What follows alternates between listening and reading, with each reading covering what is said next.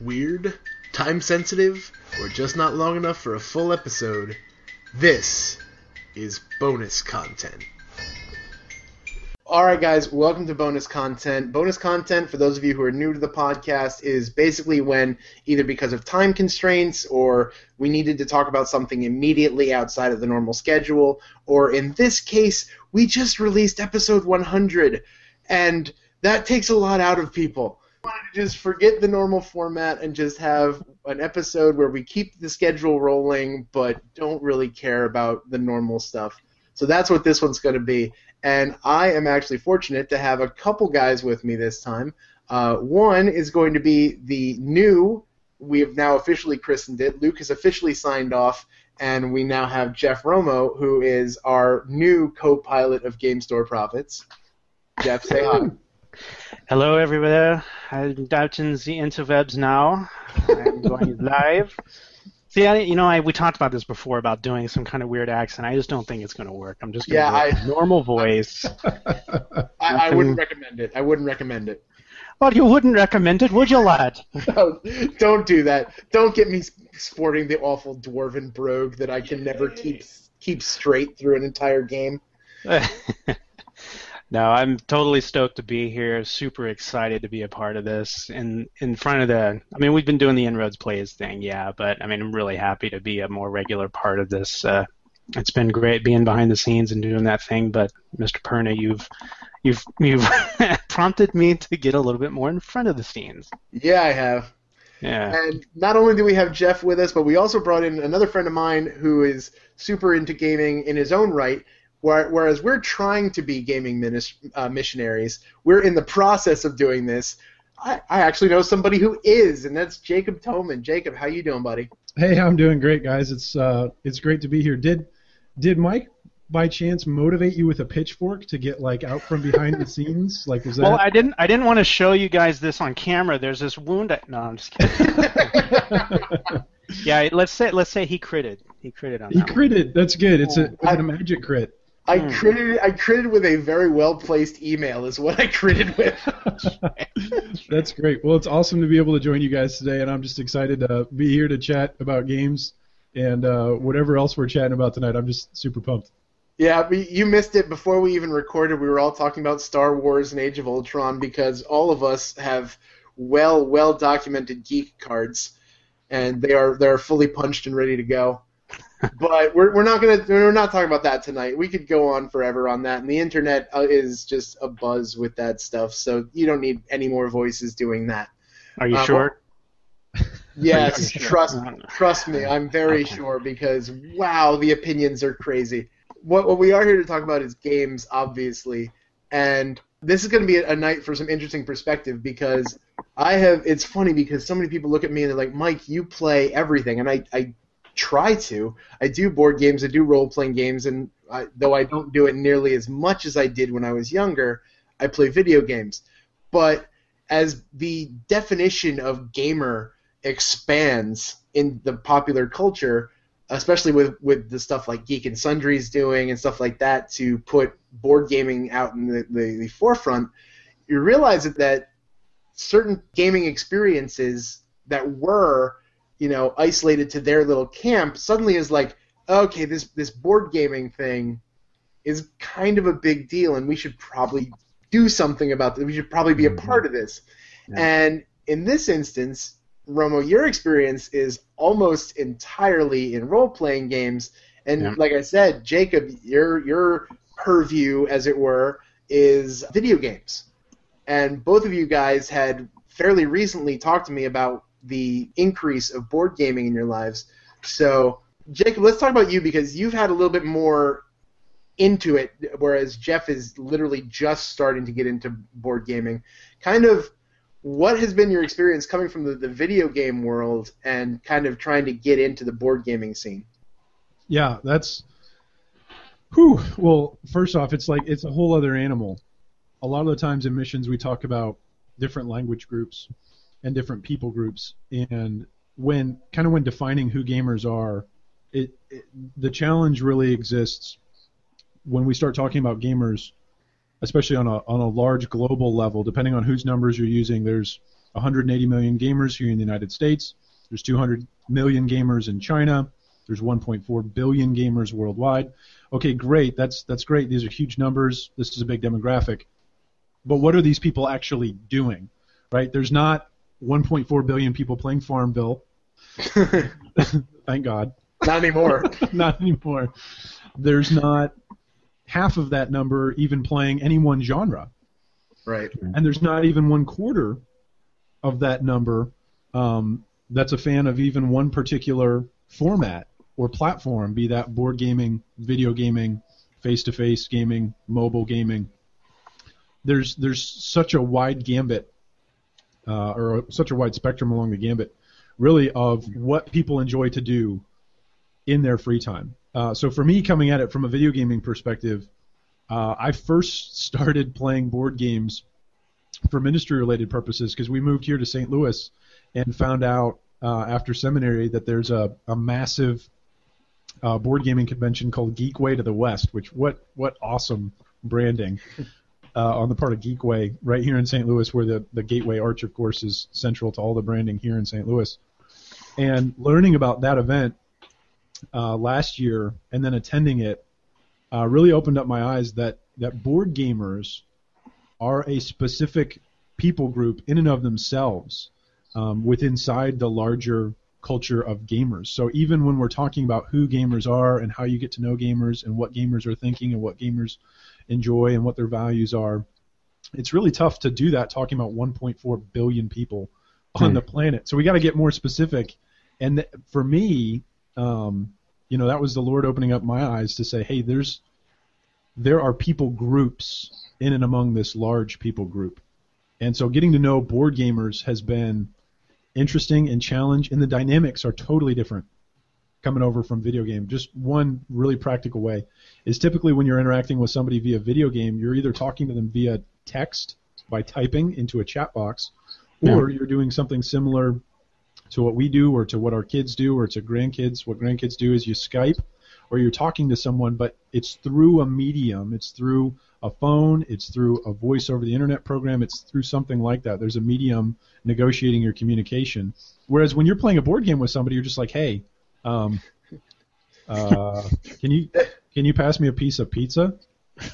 Yes. All right. Well, Romo, you're coming at this from a huge pool of experience when it comes to role-playing games, which we have blatantly exploited. But exploitation in the ministry. There's already going to be a schism. This is just crazy. Oh my gosh. Just wait till the day that Inroads Ministries is split over which edition is the proper edition.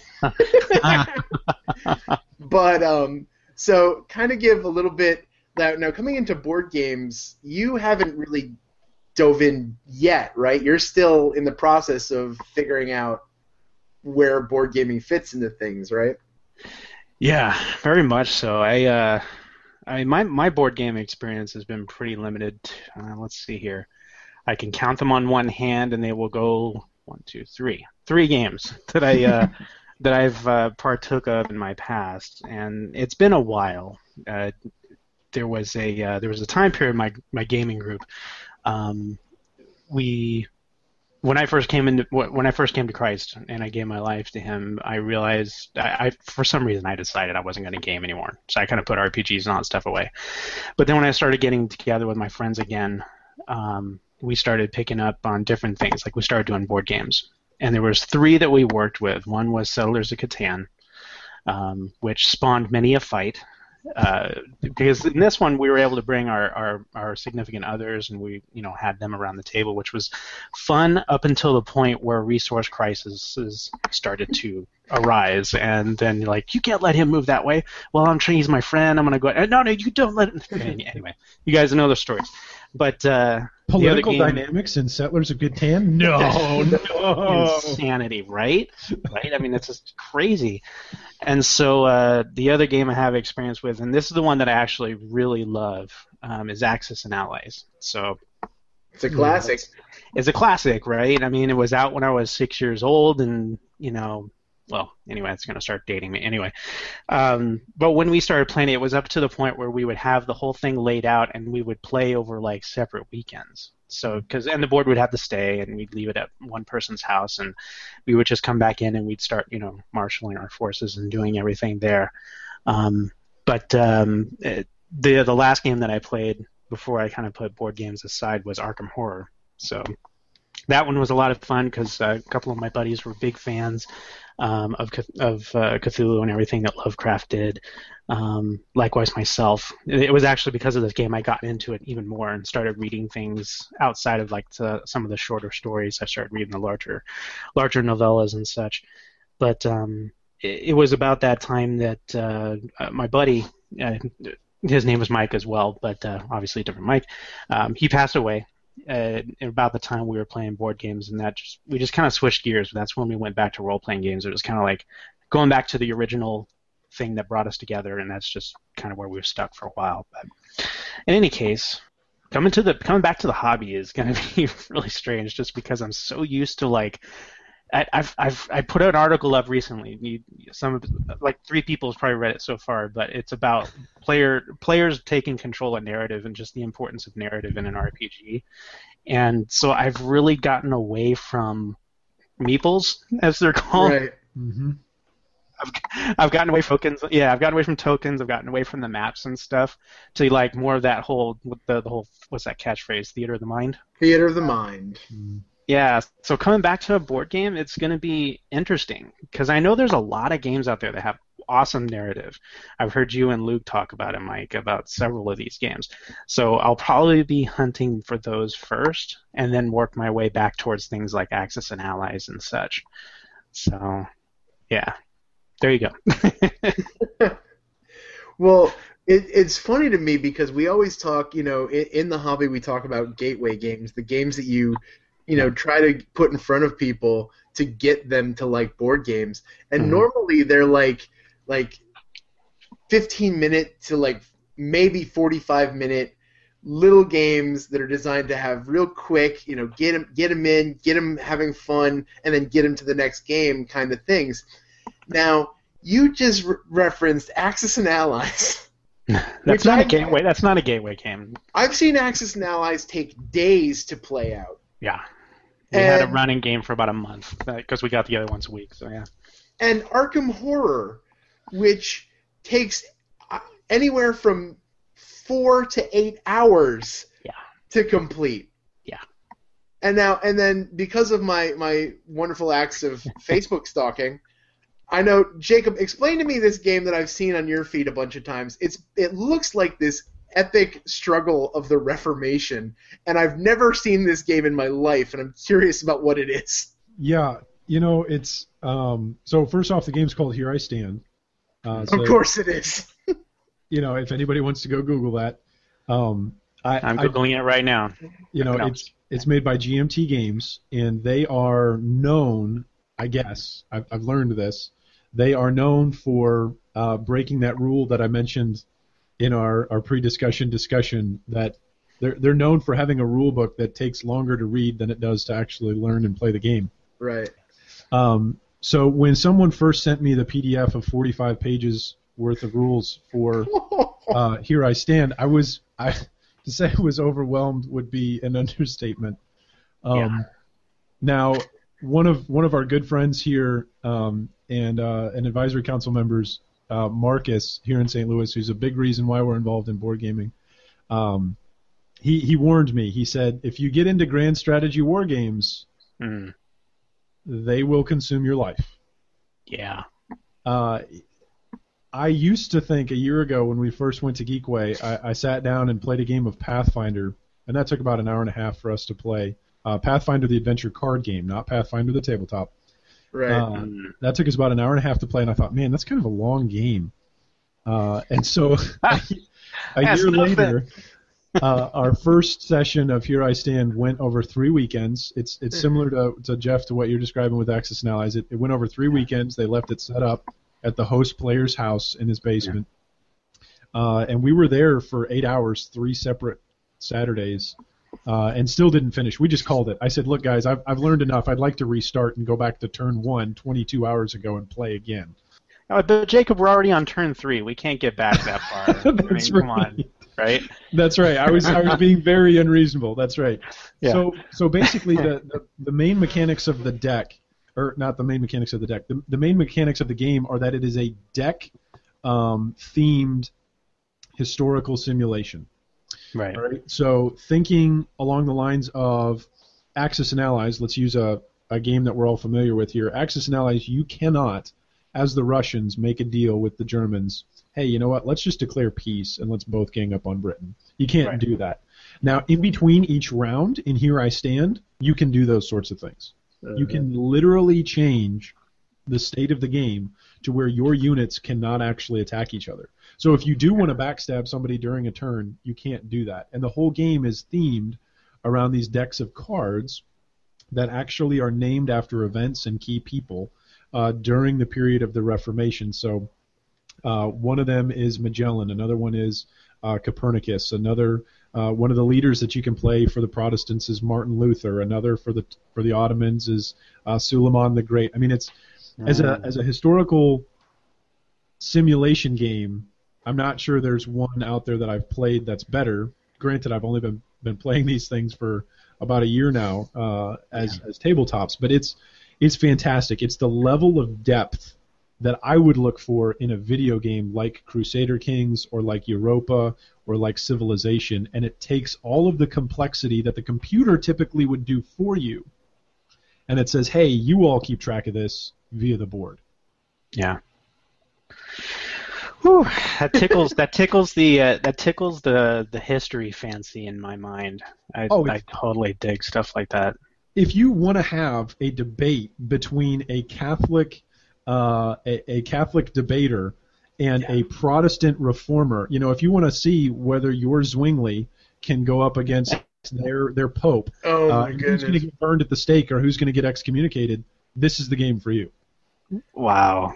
That's crazy. I literally tweeted out a picture when John Calvin was burned at the stake. I mean, I had to tweet that out. It was too big of an event not to, And we'd like to apologize right now to all our Calvinist listeners, just to make sure that we know that Game Store Profits is officially a non-denominational function of Inroads Ministries, and we would like to disclaim anything that Jacob Tone just said. That's right. That's right. See, you're better at the disclaimer than I am, and I've been doing this podcast for 4 years. That's great. That's because I've spent 40 years disclaiming myself, sir. There you go. That's why. No, you know what? You mentioned GMT games, man. That's one of the games I'm looking at is Fire in the Lake, the Vietnam insurgency game. It looks just insane, but I'm totally tempted. So, yeah. Well, let's kind of break that out then. Let's kind of look into as guys who haven't been in like I get people all the time saying that I hear about games that they haven't even dreamed of yet. It's because I listen to the Dice Tower. I hit all the different, various websites. I'm on Board Game Geek. I'm in. I find myself pulling from all these news sources. But as you guys are kind of on the outside of that, is there anything that you've heard of? We heard the one that you just mentioned, Jeff. But is there any other games that you've heard of out there in the atmosphere that you're like, man, I haven't played that yet, but I really want to? I don't know, Jacob, you want to go first, or? So I would say there were just a couple of games for me. I've gotten to play a little bit of Star Wars Imperial Assault, which is Star Wars themed Descent. I mean, that's essentially what it is. And I haven't gotten to play Descent, and I've seen some debates over on Board Game Geek between fans of both games. So I'd like to play Descent just to have another perspective on the genre. But really, what I'm super looking forward to, at least for Geekway, which is next weekend here in St. Louis, so I'm really getting stoked up and excited, is for all the social deduction stuff that I'll get to play with other gamers that like social deduction. It's one thing to play social deduction, Avalon, Resistance, One Night Werewolf, Bloodbound, these sorts of social deduction-y kind of games, Two Rooms and a Boom. I can't wait for my copy to show up. Yeah. Well, yeah. Would you consider like Dead of Winter a social deduction game? Yeah. Just because you're trying to find the baddie, because you're trying to think about it. Yeah. I would almost put, and I'm not sure quite how to categorize it, but I would put Dead of Winter like in the same bucket as Battlestar Galactica. Yeah. Where it's a I did massive... not know there was a game of Battlestar Galactica. Oh, yeah, baby. Oh, the worlds were about to open for you. Yeah, it's mind blowing. Think of it like Arkham, right? Jeff, you said Right. you played Arkham before, so think of it like Arkham. Streamline it a little bit. So there's also a game like Arkham that's called Eldritch, and it's basically streamlined Arkham to where instead of sitting down for 8 hours, you can sit down and do the whole thing in 3. And so think of it like that, where it's a co-op. You're all going in this very heavily themed game. Mm-hmm. But while there is a co-op, there's also the potential for this traitor. So there's a social deduction aspect to it. But I wouldn't say that's the primary driving force of the game. The primary driving force of the game is still your interaction with your personal goals and with the group's goals. Similarly to Shadows over Camelot, where it's like, hey, we all need to take this thing out, and if one of us happens to be a jerk, well, we're probably going to end up getting stabbed in the back, and then we need to shoot him in the face. Right. Okay. See, and the reason I asked that question is that is again the volume of knowledge that you guys have in such a fashion that it's quantifiable. You can categorize it, like your social games or your deck building games or whatever terminology is out there. So I'm actually been spending some time trying to learn the terminology as well as picking out a few games to jump into. Yeah, so, gamer language. Like, I'll just say this just really quickly. This is another big distinctive, at least for me coming in and learning. I mean, different people groups, right, have different languages, and even in gaming, different subgroups have different languages. And I think the best way that we've come up with to say it so far over the last 2 years is really that there's different gaming dialects. Mm-hmm. So everyone's a gamer, right? We all understand what it means to get ganked, or we all understand what it means to backstab someone, or we all kind of have an idea of what it may mean to be a deck-building game versus a game in which you build a deck. Right. So we're all familiar with that kind of lingo, but different subgroups and different hobbies have these different nuanced aspects of language that, as you said, like it takes a long time and it takes a level of expertise like what Mike has to learn this stuff and be able to converse with people. What's really fun is when you break it down to the next level, because, like, let's just say, for instance, I was talking, somebody that I know just picked up Netrunner for the very first time. Netrunner has its own little dialect, and then I go, oh, you could play Doomtown, and I'm like, Doomtown has its own little dialect. Yeah. And if we go back in the day when I was a kid, I had to unlearn a bunch of the terms I used for Magic the Gathering, because I'm not playing Magic anymore, but I still say, oh, you tap that. It's not the same term when you're playing in a different game. Right. So, yeah, I definitely appreciate that. Yep. Actually, you hit... actually, Jacob, I don't know if you were done kind of picking out some of the games you're looking forward to. Yeah, those are really, like I said, those couple of social deduction-y kind of games. I'm really excited to go and play with people who enjoy playing them, because they're great as entry-level games. They're great to bring people in, but it's a whole other ball game when you get together 12 people that have 100 plays or more on their BGG account playing Resistance than when you get together 10 people and only 2 of them have like 15 games. It's just a totally different game. Right. Yeah, nomenclature, dialect, all that. Denominations, if you will. Yeah. The parlance of our ministry, right? Yeah. No, you mentioned Doomtown, Perna. I'm looking at you, man. That's kind of what I was thinking of as one thing to get into. I do love me a Western. I do love me a Western.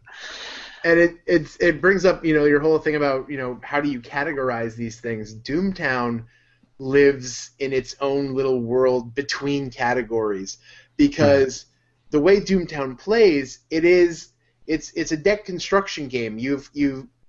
I just picked up an expansion when I had to get a prize to give away at this event I'm doing in this next weekend.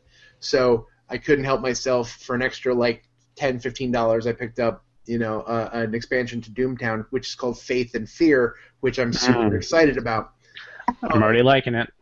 But so it's a deck construction game. You build your deck. There are 4 different factions. You have multiple cards that you can put into these factions to make your deck. Your deck is 52 cards, like a normal playing card deck, so you're having to build it so that you have the right poker hands possible, as well as the abilities on the cards. So there's that aspect, and you go, okay, it's a living card game. That is a term that has been established. It's a living card game, right? And you go, yes, but it's also an area control game. Oh, come on. They're like, what? And you go, you actually have to position, once you play a card, they're called dudes. Once you play one of your dudes, you have to move them across the board to make sure they own the town, they control the town. And so you have that aspect. And then you're like, oh, okay, it's a living card game with area control. I go, yes, and it's also city building or engine building. And you're like, what? I go, yeah, because not only are you trying to control parts of town, you're building what's in town to give you certain abilities and give you certain influences to let you do certain things. And you're like, oh, for crying out loud, man, how do you qualify this thing? And even then, there's disagreements. Like the fact that I just said that there's an engine building level of Doomtown, there's going to be somebody who listens to us and go, I don't see how you see that in this game. Because we're getting to a point, like, it's almost like with music. Like, back in the day, there were, like, 3 genres of music, and it was easy to qualify things. Right. Then you started getting more and more musicians and bands out there, and you go, wait, you don't fit into this category. So they made a new category. And then so many times you do that, after a while, you're like, well, I can't even put a name to this. And I think that's kind of what's happening with games. So any term you're learning right now, hold loosely, because they're all going to apply differently in the future. Well, if that's the case, I'm just going to start coining my own. I think you should. It's the wild, wild west in gaming, dude. Like, if you're creative and you throw something out there, you never know. I mean, you really don't. Like, what's going to stick? You know? Yeah.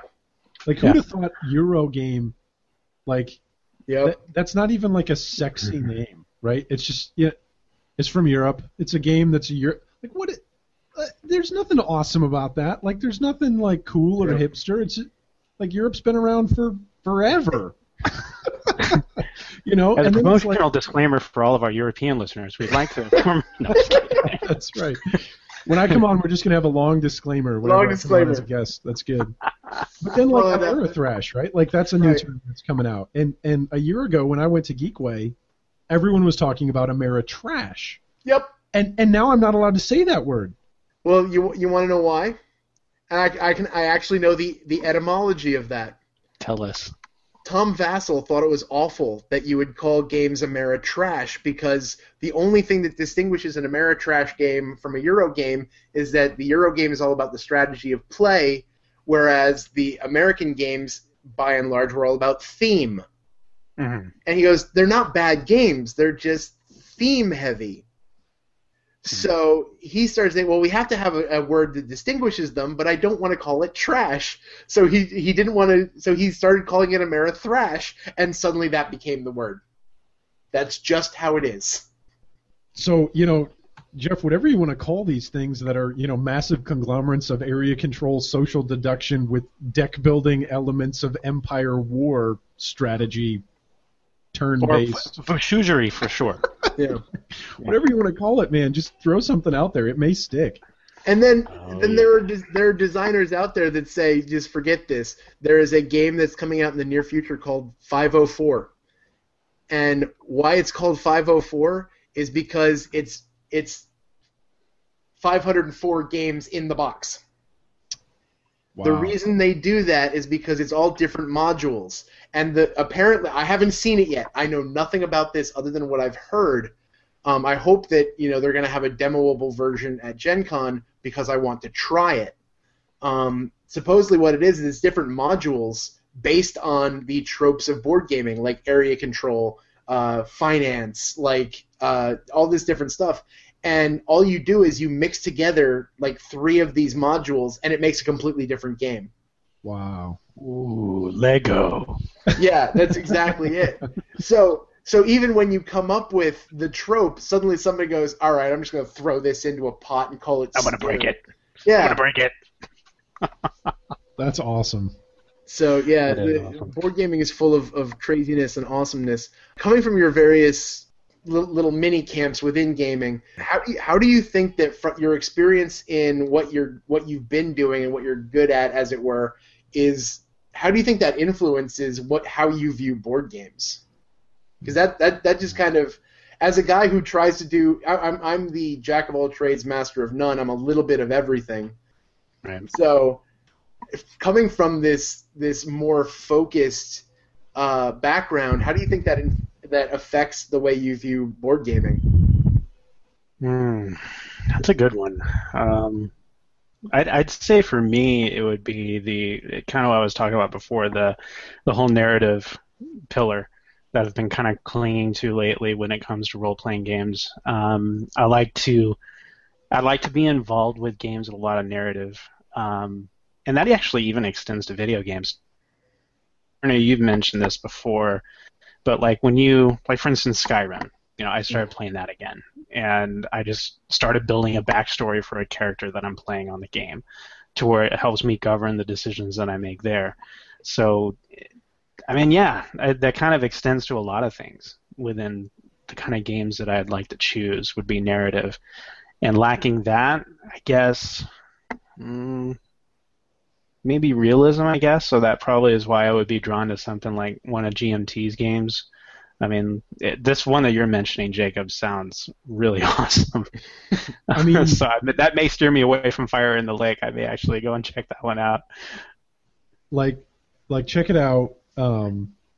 Check out what I posted. We're coming out with a review of it here this week. I'm working on compiling all the pictures and then doing a review this week. So, stay tuned for that. But if you look it up and you're looking for like a YouTube Let's Play of it, there is an opening video, an unboxing, and then a playthrough video of it, and it's just like 10 minutes of the sit down and shut up guys, just like, you're like, what is this? This is overwhelming. Oh my gosh. And it is, but it's an incredibly rewarding experience if you can get 6 people together and commit to it. It's a great game. I can't speak highly enough. Just of Here I Stand. To me, getting back to the original question, like what draws me, I think when I'm drawn to something, there's just a couple of really practical logistical factors, right, that draw me to something. One of those factors is, all right, is this game accessible? Right? Whenever we're playing a game, whether that's video game or board game, is this a game that other people want to play? We're playing these games for missional purposes, to reach people, to engage with people, to build relationships. So if we're playing a game, for instance, a single solo player game, that's great. We may need to do that to review a game or to review some content, or because someone's asked us, hey, what do you think about this game? But to me, most of my gaming time is spent in a multiplayer environment. So that may sound silly. We may all be taking that for granted, but I'm just going to name that right off the bat, that's a logistical thing. If people don't want to play a game, then I can't myself force others to jump in to something that they don't want to play. That defeats the whole purpose of meeting someone where they're at, doing something they want to do, and then building relationship with them through the medium of board gaming, video gaming. So for me, it's got to be accessible. And then the second thing that really draws me into a game personally is that there's progress, that there's actually seeable progress. My favorite chore to do is taking out the trash. I'll just use that as an example because it's tangible. It's so tangible, right? If you don't take out the trash, the whole house knows you haven't taken out the trash, right? Yeah. The people in the house, the rooms in the house, everybody knows you haven't taken out the trash. When you do take out the trash, the whole house looks different. The whole house smells different. It's tangible. So for me, a game, it's got to have tangible progress where I can go, you know what? I did something today. Or you know what? This session, we went from here to here. There were goals that were set, and maybe we didn't meet them. but we're on our way. That to me is a huge draw for me, which is probably one of the reasons why I love social deduction so much, because it always throws me for a loop. I would be curious. There's a handful of games. If you love social deduction, there's actually a handful of more board-related board games that kind of do that. Particularly, I will say the one that got me into this. There's a couple that have come beforehand, but the one that I got into was Letters from Whitechapel, which is basically it's a one versus many game where one guy is playing Jack the Ripper, who's like making notes as to where he's traveling, and the other up to 4 or 5, I can't remember the exact player count, but are trying to find him before he does all his grisly awfulness. The other one that I love, it's actually sitting right behind me over here. I can actually, for those, you guys won't appreciate this at home, but these guys are on video. I have my copy of Spectre Ops right here. And get that out of my face. Get it out of my face. Spectre Ops is an amazing game where one person is playing an agent trying to go into this corporate, and especially because you've been playing Shadowrun a lot, Jeff. I'm telling you, you need to play Spectre Ops. No. I almost was thinking Netrunner, but then I switched to Doomtown just in case. But yeah, no. Spectre Ops, you're playing the agent who is you have this pad of paper and you're writing down everywhere you're going as you're trying to get all these objectives as agents are trying to hunt you down. So you're never on the board unless they find you. Yeah. The goal of the other players is to figure out where you are. Right. And so they're guessing based on the clues that they've picked up where you are on the board at any given time. It's a really, really neat thing, especially because it gives you that option of messing with people. Like social deduction games do that, where you're trying to mess with people, like, oh, I'm not going to tip off that I'm here, or oh, I'm going to make so and so look like they're the bad guy. Well, in this game, you can look at a part of the board where you're not at and go, no, where are you guys standing again? You totally know, but you're just going to ask questions and mess with their head. Nice. But yeah, no, those. You mentioned two rooms and a boom, man. That is both the most intriguing game that I've ever wanted to play and the most frustrating because I kickstarted 2 Rooms and a Boom. Right. And anybody who did kickstart 2 Rooms and a Boom knows that game was supposed to have been delivered like a year and a half ago. Yep. And we're still waiting. Yep. So, it's just cards, guys. Come on. Hello. Yeah. I'm kidding. At a bachelor party I was recently at, we actually played 2 Rooms and a Boom, but with printed copies. Yep. And it was amazing. Like as an experience, it was different from traditional. Hey, we're all going to sit around a table, right? It's very tactile. You got to get up and move around. And one of the things that I love so much about social deduction games, again, that draws me in, the level of accessibility, is it also makes small talk and the awkwardness of getting to know someone very convenient inside the game. It makes it a game mechanic. Exactly. Yeah. And so for a lot of folks who maybe are not as willing to open up or just not as interested in meeting new people, that there's nothing wrong with that. But a game can bring together people who haven't beforehand been a part of a gaming group together or part of a gaming family, and it can open up the door. It can open up with conversations like, hey, are you the spy? And it's just like, wow, you already know that person's an incredibly forward person. They just are, Yeah. That's a really bold statement that you're making there. Why would you think I'm the spy? Are you the spy? I think you're the spy, right? So it causes all of these really, really complicated interpersonal dynamics to happen in a fun, interesting, and okay way because it's all happening inside the bounds of a game. Yeah, I've played. I haven't played it myself, but I've had the print and play. I know what the game is about, which is why I jumped in on the Kickstarter. And the one that always intrigues me is Team Zombie. I don't know if you played with Team Zombie, but that one, that card intrigues me because basically, to not go into the whole thing about 2 Rooms and a Boom because I know we'll be talking about it once I actually get it in my grubby little hands. But what happens is you basically have to reveal portions of your card to other players if they ask. And if you reveal I'm on Team Zombie, that person becomes part of Team Zombie. And the goal of the zombie team then is to make sure that everyone is a member of Team Zombie.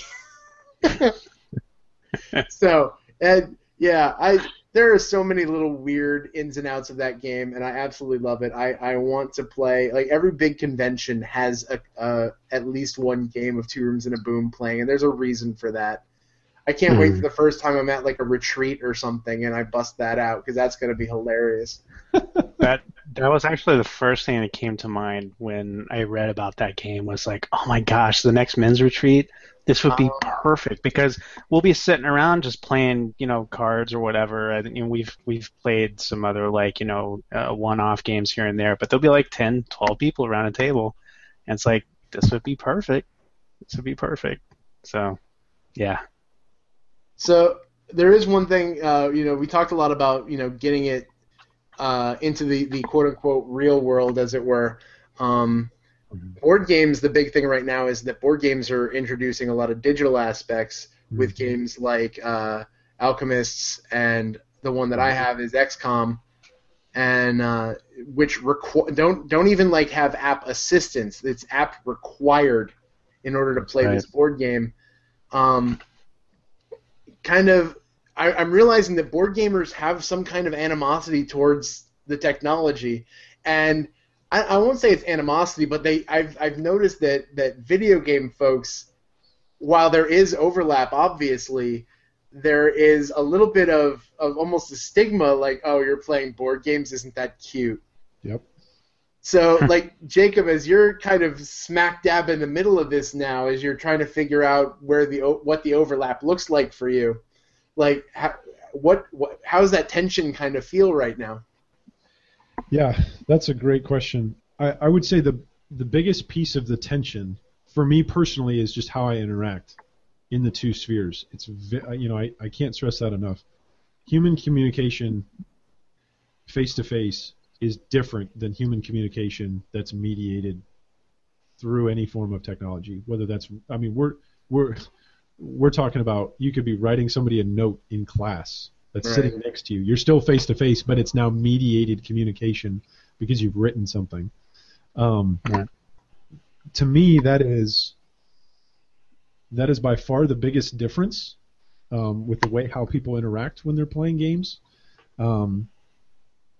Now, from a games themselves perspective, I think that there are. I like the way how you said it earlier, Jeff. There are almost denominational differences. Like, everyone can agree, games are awesome. Sure. Right? Everyone that's with inside Christendom can agree, Jesus is awesome. Right. But then once you go from there, that's where people start having schisms and splits. And the same is true in gaming. I mean, there are probably no two greater enemies inside the spheres that I run in than people who play League of Legends, which is a MOBA game, and people who play Dota. Oh yeah. Which is another. They're both in the same genre. They're both multiplayer online battle arena games. But these two people groups that have the same skill set, the exact same skill set, they just cannot get along. And it's really rare to find complementarian approaches from players in those two. You say that, but I'll tell you what, if anybody out there is listening and they're a League player or a Dota player, they will argue immediately that they're not the same skill sets. Exactly.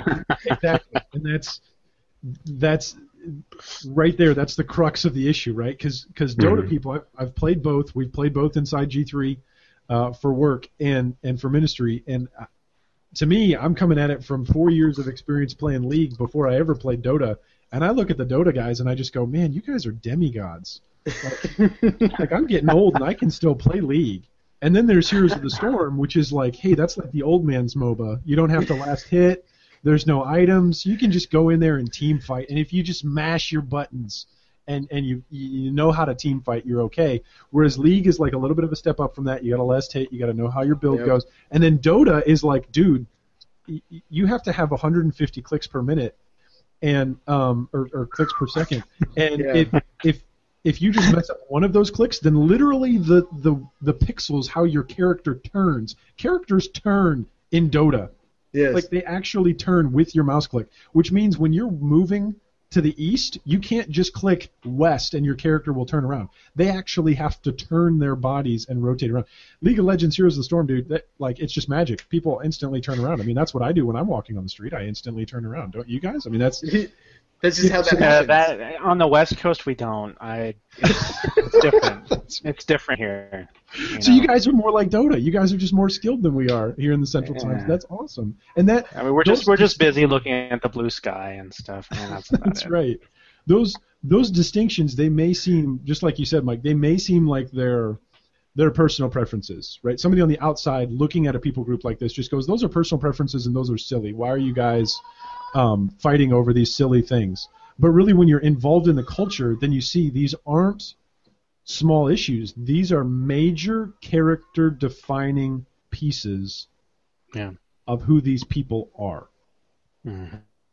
And to me, for board gamers and video gamers, you're absolutely right, Mike. Like, there are folks here in St. Louis who are like getting hives and are getting worried whenever I say, look, 2017 through 2020, that's when we're going to start to see board games that are fully digital, that are just completely digital. And the board gamers, we just had a playthrough with Here I Stand, and I brought this up to the 6 guys that were here, and they all said I wouldn't play it if Here I Stand was a digital game that we all played sitting around a table doing the same stuff, but everything was digital, not cardboard. Each and every last one of those guys said they wouldn't play it. So there's definitely division on that issue. Now, what I've actually found more of is I've found more video gamers who play board games than board gamers who play video games. I've found more people that I'm sitting across the table from and saying, so what do you like to play in your free time? Do you play any video games? Do you play any of these? And then I'll list maybe 2 or 3 of the top played games. And typically, if someone does play a game, they won't necessarily say, yes, I play one of those top played games, but they'll at least acknowledge it's safe to talk about gaming with this person. But the board gamers, more often than not, are like, dude, I don't have time to play Assassin's Creed because we just got Caverna, and you can play that solo mode. So that's kind of the distinction. Whereas I'll be having a conversation with someone online, for instance, this is why I found one of the benefits of tweeting that picture of Here I Stand. I got more feedback about playing that game of Here I Stand and more interactions about that than I did about posting games that the guys that I'm playing with and working with and ministering to when I'm playing a game with them. Right. They enjoy. That's a video game. More people are interested, intrigued, and going, hey, what's this face-to-face interaction? Tell me what this game is like. So there's a curiosity there, there's an intrigue, and there's a desire there. Yeah. I think one of the most interesting conversations I've had so far about this kind of shift in what I'm doing, one of my buddies who's doing, he's on this Shadowrun game that we're playing. It's, like I said, we're kind of rehashing our childhood. That's the first game I played, so we actually went back to first edition and all that stuff and just kind of playing it old school. But one of the first things he said after board games, he's like, well, what kind of games are you looking at? And I told him, kind of like what I was telling you guys, another category I was looking at, it was cooperative games. They kind of work, playing against the game type thing. And his first question, coming from a video game background, was, well, who's playing the enemy? How does that work? Who do you fight against? You're just fighting against the board? What is the board going to do? I'm like, oh, it's the mechanics of the game. He's like, but there's no programming, right? I mean, is there? And literally the word, phrase that came out or question came out of his mouth was, is there an app? I was like, no, it's just kind of. Let me show you XCOM and how that app will destroy your life. Yes. I was like, I didn't want to even mention XCOM because of the app situation, but yeah, that's exactly what I was thinking of. Well, then, I mean, you can even go completely without an app and talk about how Pandemic will destroy your life. Yes, that's the example I wanted to bring up. I didn't think of that game. I should have. That would have been perfect. Yeah, I've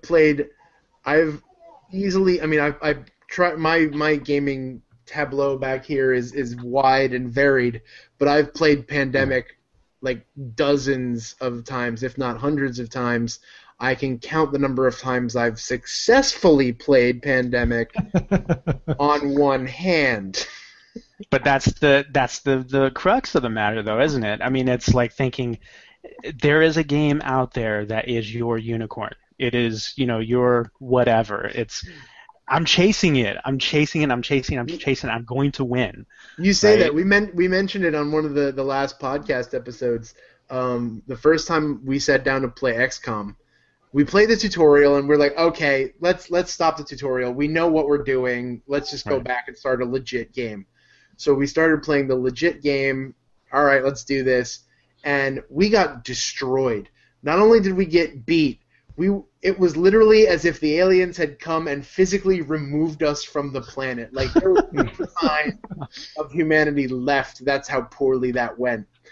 And at the same point, every one of us said, I want back.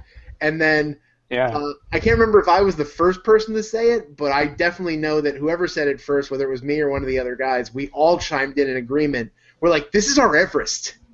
We will conquer it. Yeah, absolutely. And there's this is nostalgic is a part of it. Nostalgia. When you get together, you create an environment, you create a group of people that have tried something, and they failed at it. Right. In oftentimes at least in online games, because it's so easy to cease your interaction with someone or to just end whatever it is that you are doing with someone, to end a relationship. I mean, the little red X button, I say that wherever I go, the little red X button is always there in online interactions. It's an ever-present reality. When you're face-to-face with somebody, it's a high-risk scenario in comparison to the little red X button. And so when things go poorly in an online environment, a lot of folks just go, I'll find new people. It's way easier for me to find new people than change these people or to change me. But in a face-to-face environment via the table, when you're sitting across the table from someone and you fail, you all go, that sucked, and we want to make the board feel the way we feel right now. It's a galvanizer. You now have a common enemy that you can go against. Yeah. And that's it. It's so inspiring. It really is. And it's sad to walk away from a session and go, a bunch of cardboard just handed us. Right in front of us, and there's nothing we could do about it. That Yeti that spawned because that card was drawn on turn 6, we just didn't have the resources to deal with it, and that killed us for the next 4 turns. We mentioned Pandemic, man. There's a point in almost every Pandemic game I've played where you start doing the mental math. Mm-hmm. Yeah. And you go, oh, we cured this disease and this disease, but we got the 2 left, and all of a sudden you start looking and you go, there are 4 cards left in the deck. There is no way it is physically possible for us to win with 4 cards left in the deck. But do you quit or do you play to the end of the rounds? No, you play it through. You make it happen. Yeah, that's right. But then the last 4 turns you start going, this, whatever. There's no crying in baseball. There's no crying in board games. That's right. Yeah. Well, all right, guys. Tell that to my tear-stained Axis and Allies board. I think at some point, if we ever want, if we come to the point where Inroads is like, you know what, we're just gonna kill it. We're gonna kill Inroads. It's not working. We're just gonna kill it. I know how we'll do it. We'll start up a game with the 4 members of the board, and we'll play a game of diplomacy. Ooh, oh boy. Okay. We will kill the Ministry with that one. Yeah. But I want to thank you guys. I want to kind of start wrapping up here. Let you guys get back to your lovely wives and your lovely families, and basically just say thank you guys for coming. I would say, Jeff, how can people get in touch with you? But it's through us. All your contact stuff is through us. That's so right. inroadsministries.com. His smiling face is on our Meet the Inroads team page. You are on Facebook now. You are a proud member of the tavern. You're a new regular. It's crazy, and you get that weird Facebook itch where, oh man, I should post this. Like, I get to the movie theater, oh, I want to take a picture of this. Oh, we're late. We came in the middle of the previews. I'm like, I can't tweet a picture now. It was hilarious. I remember talking when you first got on there, and I go, yep, he's on that. The dam has broken. Yeah. Because for the longest time you were holding it back. I'm not getting on Facebook, and then you got in, and it was just 15 posts from Jeff Romo. Here we go. But yes. Trust me, I'm not that important. It's just fun. But however, our lovely guest here, Jacob, there are many ways that people can get in touch with you that they might not know about. So how about you share that with the people? Yeah, so a couple ways to get in touch with us. One is to visit our website, gospelandgaming.org. That's where you can find all of our reviews, all the stuff that we're talking about. It's really our ministry blog. That's really where we go to put updates and to talk about what we're thinking about, what we're doing, and to let folks who are praying and supporting and just interested in our ministry, let them know what's going on a weekly basis. Other than that, you can get a hold of me through email, which is gospelandgaming@gmail.com, or you can hit me up on Facebook. I'll be Jacob Toman. My Facebook profile picture changes almost on a daily basis, so don't look for a picture. Just look for the Jacob Toman that's in St. Louis, Missouri, and you should be able to find me through there. Jacob is also a member of the Tavern, so that's when I'm going to put in a little pitch that says maybe you should join the Tavern. Oh, totally. If you're out there and you're listening and you want to know more about board games, look, I'm a gaming missionary, and I'm a member of the Tavern to learn about board games. This is where I go to learn. So if you want to know more about board games, the Tavern is where it's at. Yeah. And I will say one of the coolest things was when just to kind of preempt this, kind of get people psyched about having you guys on doing this bonus content, I just threw up there, I go, these guys are new to board gaming, that's what we're going to be talking about. What's your favorite games that these guys should try? These guys are gamers, so don't even feel limited to gateway games. What is it now, like 7 or 8 different comments from other regulars, each one with like 5 different recommendations? I know. I made the mistake of saying keep them coming, and then boy, did they. Boy, did they. But no, thanks a lot. It's a long and expensive list, but I'll figure out a way. That's right. The best advice I will tell you is if, Jacob, you actually have a con like right in your backyard, so Yes. that gives you access to a whole bunch of stuff. In fact, I know a lot of designers and board game media types who will be at Geekway to the West, so you should check them out.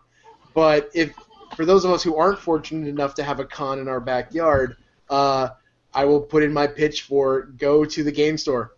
Go and hang out on there's at least, I know for a fact that game stores will have at least one night. Now some of them are going to have like Magic Night and Yu-Gi-Oh! Night and Pokemon Night and all that. But there's at least one night where they will bust out all the board games and stuff. And highly recommend that because right now, based on my schedule, I have to create my own gaming groups because I can't get to the store. Mm. But yeah, I will say that is the best way because that way you're not responsible for buying a truckload of games. You don't have to, in fact, buy any of them unless you want to, because Right. what's going to happen is that you show up and people will be bringing their games to play. And so that way you get the experience of playing and trying them out, and then if you like them, then you can get them. You do not have to, because as much as I love this hobby and as much as I want to get as many people into it as possible, I acknowledge the fact that it's hard to drop, some of the bigger games are like $100 on a game you've never played before. That is a terrifying idea. So, but yeah, I will throw in that pitch to kind of wrap up my portion here and say that game stores need to still happen because if nothing else, we need to be able to play these games and put them in people's hands. But I will put away that soapbox. We will end this episode. Again, guys, thank you so much. This has been a ton of fun, and I'm super glad that you guys could come out. Thanks for having us. Appreciate it. Thanks, Mike. Love everybody at the Tavern. All right, and cut. And cut.